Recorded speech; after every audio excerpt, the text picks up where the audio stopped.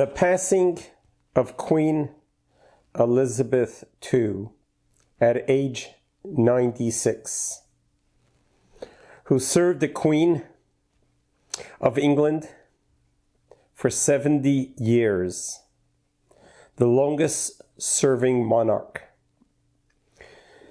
She was a symbol of kindness, love, compassion, and hard work. Just 48 hours ago, before her passing, she installed her 15th Prime Minister. Just 48 hours ago, before her passing.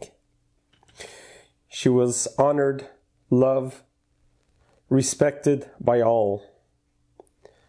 Not just a great queen to England, but a symbol to the world. She was a kind and friendly individual who rose to every occasion to act like a queen and to be a queen with great royalty. On her passing today, the world is mourning her loss. The Jewish people, she was always a friend to, supportive of Israel, and you only hear positive, good, and kind words about her legacy. May God bring comfort and consolation to her extended family, to England, and to the world. And may God welcome her soul in heaven for eternal rest. May her soul rest in peace. What is our take from this event that we woke up today in the United States of America and throughout the world to learn of her passing at age 96? The great master rabbi, the Holy Baal Shem Tov, has taught us that everything in life that we see, that we hear, we need to learn a lesson from it. We need to take a lesson that we can apply in our day-to-day life and service of God. For those of us who enjoyed watching the monarch in England, the Buckingham Palace, which in nowadays, it's not too often that we get to see the display of a kingdom, of royalty, the way it used to be. It is quite a sight to be seen, the amount of guards, the changing of the guards, to demonstrate the reverence and the awe and the respect they have for the Queen, especially over these last 70 years. What can we learn from this? Everything that happens in life happens for a purpose and a reason. And perhaps one of the reasons why England maintained its monarch, which will continue, it's been like this for 1,000 years, is perhaps for us to be able to appreciate, visualize, materialize the reverence of royalty. To the Jewish people, this concept of royalty is embedded in the fundamentals of our faith. We look to God as our King. As a matter of fact, in about 20 days is going to be the high holidays, beginning with Rosh Hashanah, which is the Jewish New Year's. It represents the birth of mankind, and it also represents the day of coronation when we declare God as our King, and we blow the sound of the ram's horn as the coronation ceremony, that we are coronating God to be our King. And our relationship to God is like a relationship between a subject of a city, of a country, to their king. That's our relationship to God. That's the way we conceive and conceptually are able to humanize the concept of where our reverence, commitment, and dedication needs to be, is to be to God as our King. As a matter of fact, in the great book of the Kabbalah and the Zohar, writes something very profound. Generally, a king is sitting on his throne in the palace behind chambers of chambers. And in order to reach the king, one needs to be able to go through a lengthy process to be able to get entry into the king's inner chambers. However, once a year, the king leaves his inner chambers and makes his way and goes to visit the city. As he's entering the city, he goes through a field. When the king enters the field, he's no longer in his inner chambers. He's out in the public, out in the open.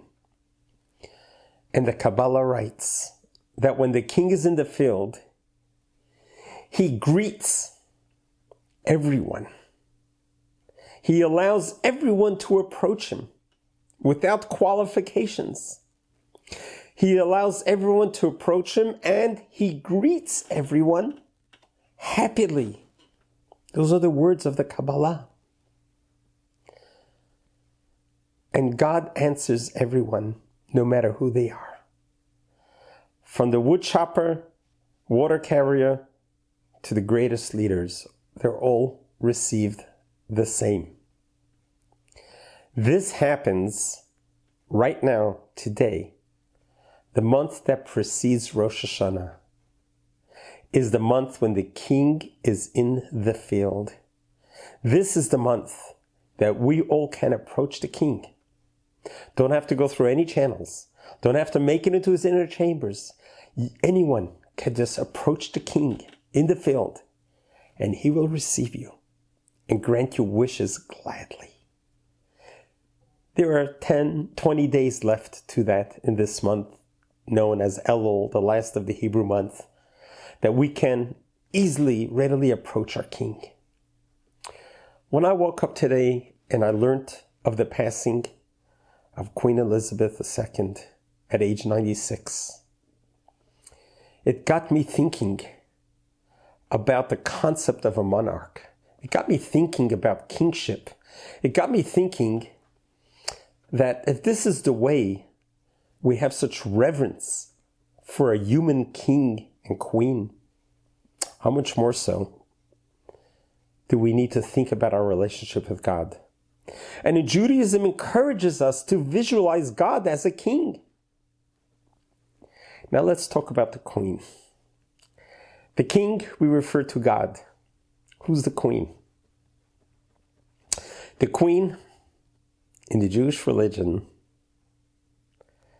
comes every Friday night. We refer to it as the Shabbat Queen. As a matter of fact, we sing every Friday night as we usher in the beautiful weekend of Shabbat, the beautiful holiday of Shabbat, the 24 hours that we get reconnected with our body and soul, we get reconnected with our family, we get reconnected with God. We say the words, Lecha Dodi Lekrat Kala Pnei Shabbat in the Kabbalah. We are going to greet the Queen, which refer to the Shabbat is our Queen, our bride. As a matter of fact, at the end of Shabbat, we have a special meal that's called Melava Malka. This is when we bid farewell to the queen. So our relationship to God is a relationship of the king and queen. And it's done in a materialistic way, in a humanistic way, for us as humans to be able to relate to the concept. As a matter of fact, the whole high holiday services that we pray is all about the God's kingship. Adonai Melech, Adonai Malach, Adonai Yimloch, Leolam Va'ed. God is our king. God was our king. God will be our king forever and ever. I got inspired today by learning so much about Queen Elizabeth, about what she represented, about the whole concept of kingship, that it reminded me that we are about to coronate God as our king. We got to get ready for that. We got to get into that mode. And we got to start thinking about New Year's, Rosh Hashanah, that we're going to coronate God. God waits for us to coronate him, because a king cannot be a king without a nation. So God waits for us to declare him as the king. God waits for us to appreciate the reverence, to appreciate the awe that we need to have in the presence of a king. God is not physical. God is not human. God is omnipotent, infinite. But for us finite human beings, we need to have a concept to arouse our emotions and our feelings. And therefore, we go with the king, that God is our king. As a matter of fact, every single day, 3 times a day, we sing the prayers declaring God our king. And that is perhaps an inspiration that we can take today in loving memory of our dear Queen Elizabeth II, that in her memory, we will strengthen our faith in the King of all kings. We will strengthen our faith in humanity. And we'll continue on her legacy that she has taught us so well, how to be so regal, how to be so modest, and how to be back to the future, be in the 21st century, but still maintain the traditions that preceded us for so long. I don't know if you know the story, but I want to share with you an incident, one of the many of incidents that personifies who the late Queen Elizabeth II was. This was on July 9, 1982, at the Buckingham Palace. If you have ever been to London, if you have ever visited the Buckingham Palace, it is a true demonstration of royalty, to see the guards, to see the horses, to see all the various different colors and uniforms, all to protect the Queen. Let me tell you what happened that morning. Early morning, July 9, 1982. A 31-year-old Michael Fagan, mentally ill, sadly, was able to find his way into the Buckingham Palace. Not only did he make it into Buckingham Palace, he found his way into the Queen's bedroom. Yes. Amidst all the guards, amidst all the fanfare, and all the guns and the bayonets and the swords, he made his way into the Queen's bedroom. He not only made it into her bedroom, he was able to look through the screen that was around her bed, the sheet that was around her bed. and he was able to see her sleeping. The queen woke up in the presence of this intruder. And this is something which was absolutely incredible, how she conducted herself, how she dealt with this intruder who could have certainly threatened her life. She got up and she began conversing with him, having a conversation with him. She conducted herself with such regal, with such control, that even her great-great-grandfather, Victoria, who survived 42 assassination attempts, would have been so proud of her. She conversed with him and spoke with him as a human being. Startled by this intruder, she was able to calmly lift up the phone and call the police switchboard, trying not to set off the intruder, spoke very calmly, hinting that there is an issue in her room. But the switchboard operator heard such calmness in her voice that they didn't think it's anything urgent and hung up the phone. After a while, she realized that they didn't pick up on the hints she was dropping. So she lifted up the phone again and she tells the switchboard operator, "I do not need the fire this morning to light my morning cigarette because I already have a fire in my room." Now, wouldn't that be enough of a hint? The queen is saying clearly she has a fire in her room, and yet no one came to her rescue. And here she's still dealing with this intruder, 31-year-old deranged Michael Fagan, the intruder.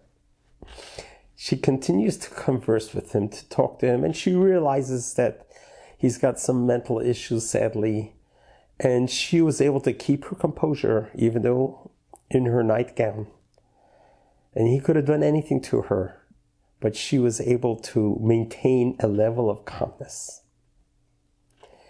Until the maid opened up the door and saw the intruder, and she just gave out a shout, "What in the world, what in the bloody are you doing here?"